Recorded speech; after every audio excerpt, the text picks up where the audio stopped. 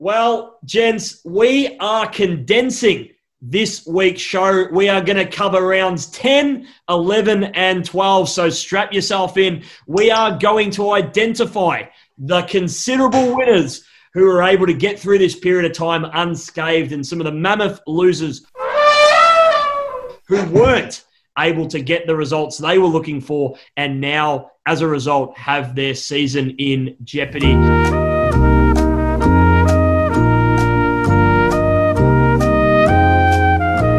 Let's quickly talk about our favourite moments and highlights from the last three rounds because, as you guys mentioned off the top, the Richmond-Port Adelaide game, well, that is the game of the season. Yeah, that's probably my highlight. Obviously, the one on the weekend with Carlton and Fremantle, which was a pretty dour game to begin with. But even the North Melbourne versus Brisbane Lions, North came back. They kicked a goal after the siren, but that was a pretty tight game. Yeah, I think the Gold Coast versus Essendon game as well, the draw, that was pretty exciting. I think it was on a Wednesday night, so some Wednesday night entertainment. But I think the Richmond versus Port Adelaide game was easily the best game so far, and also the Geelong versus West Coast game as well. There were some rippers really crammed into that window of footy. I think it's a real treat that we were able to have that over the feast that you'd call it. Probably some of the best games of the season have come in the last sort of fortnight or so, especially when you've sort of had a season that's received patches of criticism at times for, some unattractive games, low-scoring games. We know the reasons behind those. They're obvious and there's plenty of factors going into it. So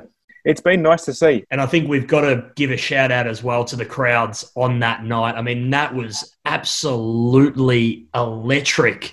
The kind of noise when 3 free kicks went the wrong way and just jump over the boundaries. I mean, it just had that kind of fanfare about it. It just reminds us of how good it is to have crowds at the footy. And wow, what an exceptional spectacle that was. I think it was only like 10,000 and it sounded like 50,000. So I think we sort of take it for granted. We will drop it. The crowd go crazy again. Still no free.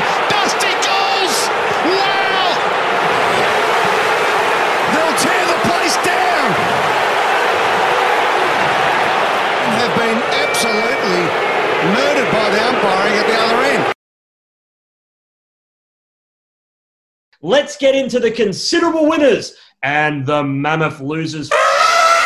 And Maxi, let's start with you because you've identified a team that, as we know, has a very, very good home and away record, but things just seem a little bit different at the Geelong Football Club. That's right, man. I think we've got to highlight them this week because we're covering rounds 10, 11 and 12 and the Geelong Cats have gone 3-0 in that time with pretty impressive wins to North Melbourne, who are obviously one of the bottom four teams, but then against St Kilda and Port, who are looking like finalists. Port Adelaide will be top four and St Kilda will be pushing for top four. So Geelong are third on the ladder. They're 8-4 with the best percentage in the comp of 138.5%. So percentage to me is a really good indicator of where you're really at, and to see that they've got the best percentage of the comp. Their forward line's working exceptionally well at the moment. I've really liked over the last few weeks, Cam Guthrie and especially Sam Menegola have seemed to step up. I think in the past, especially come finals times, Geelong has sort of been exposed for relying too heavily on their stars, and that second tier as well as their bottom six sometimes doesn't stand up during finals times. So hopefully if Cam Guthrie and Sam Menegola can sort of support Dangerfield, Selwood and Duncan come finals time, their midfield is going to be in really good shape. They haven't rested Dangerfield. They've sort of sent him to just the goal square and play more time forward. That's contributed to their forward line looking exceptional, and they've also covered Selwood, who hasn't been in fantastic form of late. And the thing I like about Geelong is they look really strong across all lines, especially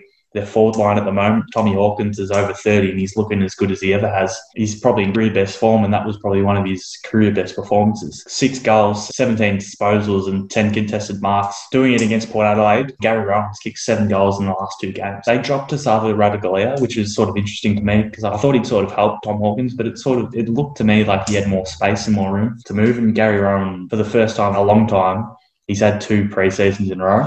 So he's got more consistency in his body and he's moving really well. It will be interesting to me if they do have a look at Jenkins before finals. I'd like to see it. Whether or not it works, I'm not sure, but I'd like to see it. Brian Myers is playing well. He's playing a bit more time through the midfield, and obviously they've got Gary Ablett to come back whenever he does come back. Their backline looks very strong. It is interesting the role that they do play blitz halves to me. If blitz halves was in my team, I'd just be setting him at fullback and forgetting about it. So it's interesting the role that he plays. Sometimes he plays fullback and sometimes plays in the ruck or even on a wing, which I personally don't really understand. The backline nonetheless looks pretty solid with Taylor, Kolajasny, Stewart, Buse and Henry, as well as Lockie Henderson, who sort of made a comeback out of nowhere. He was so out of favour. I forgot he was even still playing. I was like, did Lockie Henderson retire a few years ago? Sort of come back out of nowhere, and he's playing well. Their midfield with Menegola, Guthrie, Duncan, and then Selwood and Dangerfield looks strong. It's just over the last few years, we've always seen that Geelong have had a question mark over their ruck stock. So Stanley's playing okay at the moment. Will he be there come finals time? And do the coaches have the faith to go with him? I think they lost their patience with him last final series. So that's probably the biggest question mark on Geelong at the moment. They don't have to go to the MCG this final series. So are they going to break their preliminary final curse? I'd like to see them do so. But to come, they've got Adelaide, the Bulldogs, Essendon, Richmond and Sydney. So to me, I've got them winning 4 of those games and a question mark on the Richmond game, which I think is a 50-50 game. They could potentially win all of those games and lock up a top 2 spot. So question mark on their finals record and whether or not they can break that this year. Maxi, that is a very comprehensive analysis of the Cats. We mentioned Tom Hawkins is in career best form. It's unbelievable to believe that Tom Hawkins has never won a Coleman. This is probably his best chance to get that accolade under his belt. So we've seen the rise of Geelong, and we've also seen the very surprising rise of Melbourne after they were described as soft as butter by their president. They have returned to form, albeit they had very, very easy opponents, but they bet Collingwood over the weekend. And Frizy, can they make finals? Well, I think it's a good chance now, guys. We see them currently in the 8 as it stands. Their strong percentage just gives them the edge over the Bulldogs and the Giants there. Look, they're finally firing. You might say it's the best they've looked since 2018. The turnaround is no coincidence. Since those comments, they've sort of backfired a little bit already. Huge win over the Pies on the weekend. We know that they've got their struggles and that's been talked about a lot, but I think this is a more accurate representation of where Melbourne should be given the list profile and what they would be wanting to achieve. We've seen just during the week that they've decided they're going to sort of manage Max gone through. He's got a little bit of soreness there and whatnot. They've got the option in Big Prusy, who we finally get a look at. That's right. You almost sort of forgot they had him on their list there. So now it's certainly come in handy. I think they could well make it, probably between them and a couple of other sides for that 7 to 8 mark, but they might just be getting things to come together when it counts. Absolutely, Frizy. It's incredible. Only about 3 weeks ago, we were talking about Melbourne having to change their coach, having to look at trading players like Angus Brayshaw because they had a like-for-like in the midfield. And now we're seeing Angus Brayshaw almost recapture his 2018 form, and you're seeing their forward line finally functioning. I mean, what has been the most pleasing aspect of the Demons for you? You're so right in what you say. You've nailed it. These guys, you're talking about the Petrarcas and the Olivers of this side. They've had a few big weeks. The thing that might really help their chances is that they might just be all hitting a nice patch of form at the right time. So certainly be dangerous if they manage to sneak in, I think. Where there are winners, there are losers. All right, let's get to the mammoth losers for rounds 10, 11 and 12.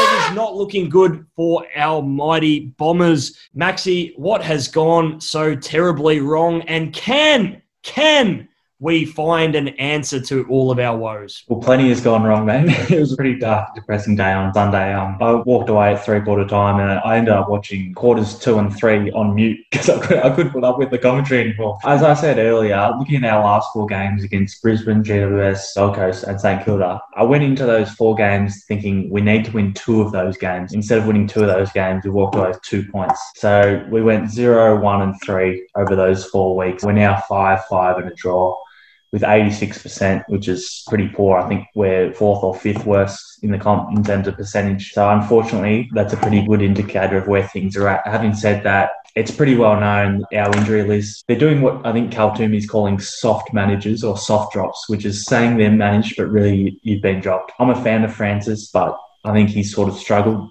a little bit in recent times. So as I said, plenty's gone wrong. To me, the ball movement is one of the big worries. I sort of think that they've overcompensated for the fact that a few years ago we were renowned for having Sada McKenna streaming off halfback, and that was sort of opening us up on the other end once they turn over the ball. I think what they're trying to do is move the ball slower so that they're well set up behind the ball if they do turn over the ball, but we can't score. at the moment. We're not using our strength of running off half-back because we're worried that turnovers from that end will go against us. Yeah, McKenna's playing forward. I actually think it would work, especially at Marvel, and especially if we were playing better. I think he shows glimpses, and I think if we were playing better, it would actually be a better move. I think it's easy to criticise that move at the moment, but for me, especially given how poorly Fantasia's played this year and probably the last 2 years, to be honest, are they playing in there to keep him happy so that he stays at the club and doesn't go back to Ireland?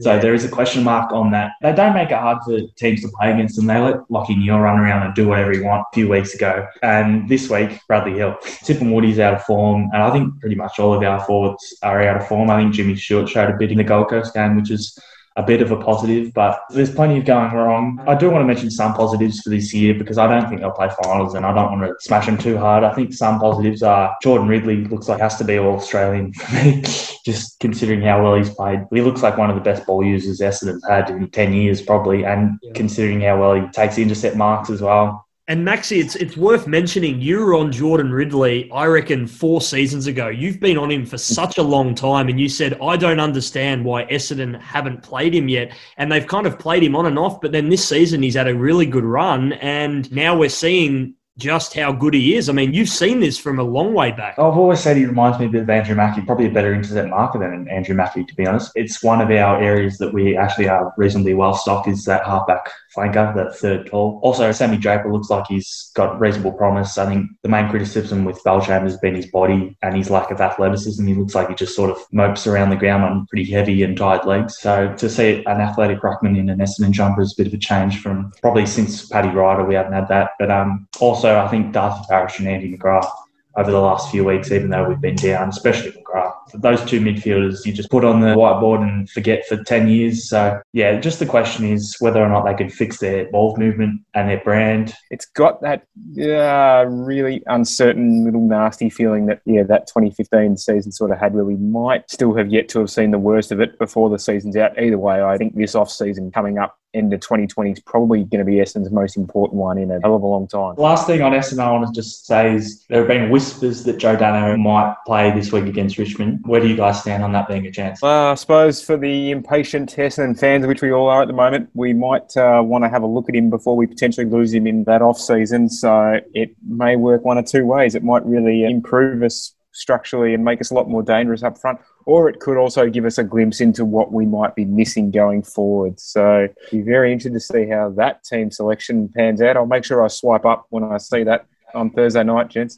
Very good. Take Woosh's advice on that one. Yeah, very interested to see what happens with this, because similar discussion of Buddy Franklin, obviously very, very different contract talks, but similar as in players being injured and you're coming towards the end of a season where you may not even make finals. But for Buddy Franklin and also for Joe, you just want to see them out there. You want to see them compete. They're going to make your team better, and you just want to see them play. So are you risking much? Maybe the long-term future of both of those players, but at the same time, you need those games under your belt and you just need to see them perform and help contribute to your side because you're paying them the big bucks. But again, we don't want to repeat previous mistakes and bring him in too early. To me, I can't see them playing him if he's not putting up his hand.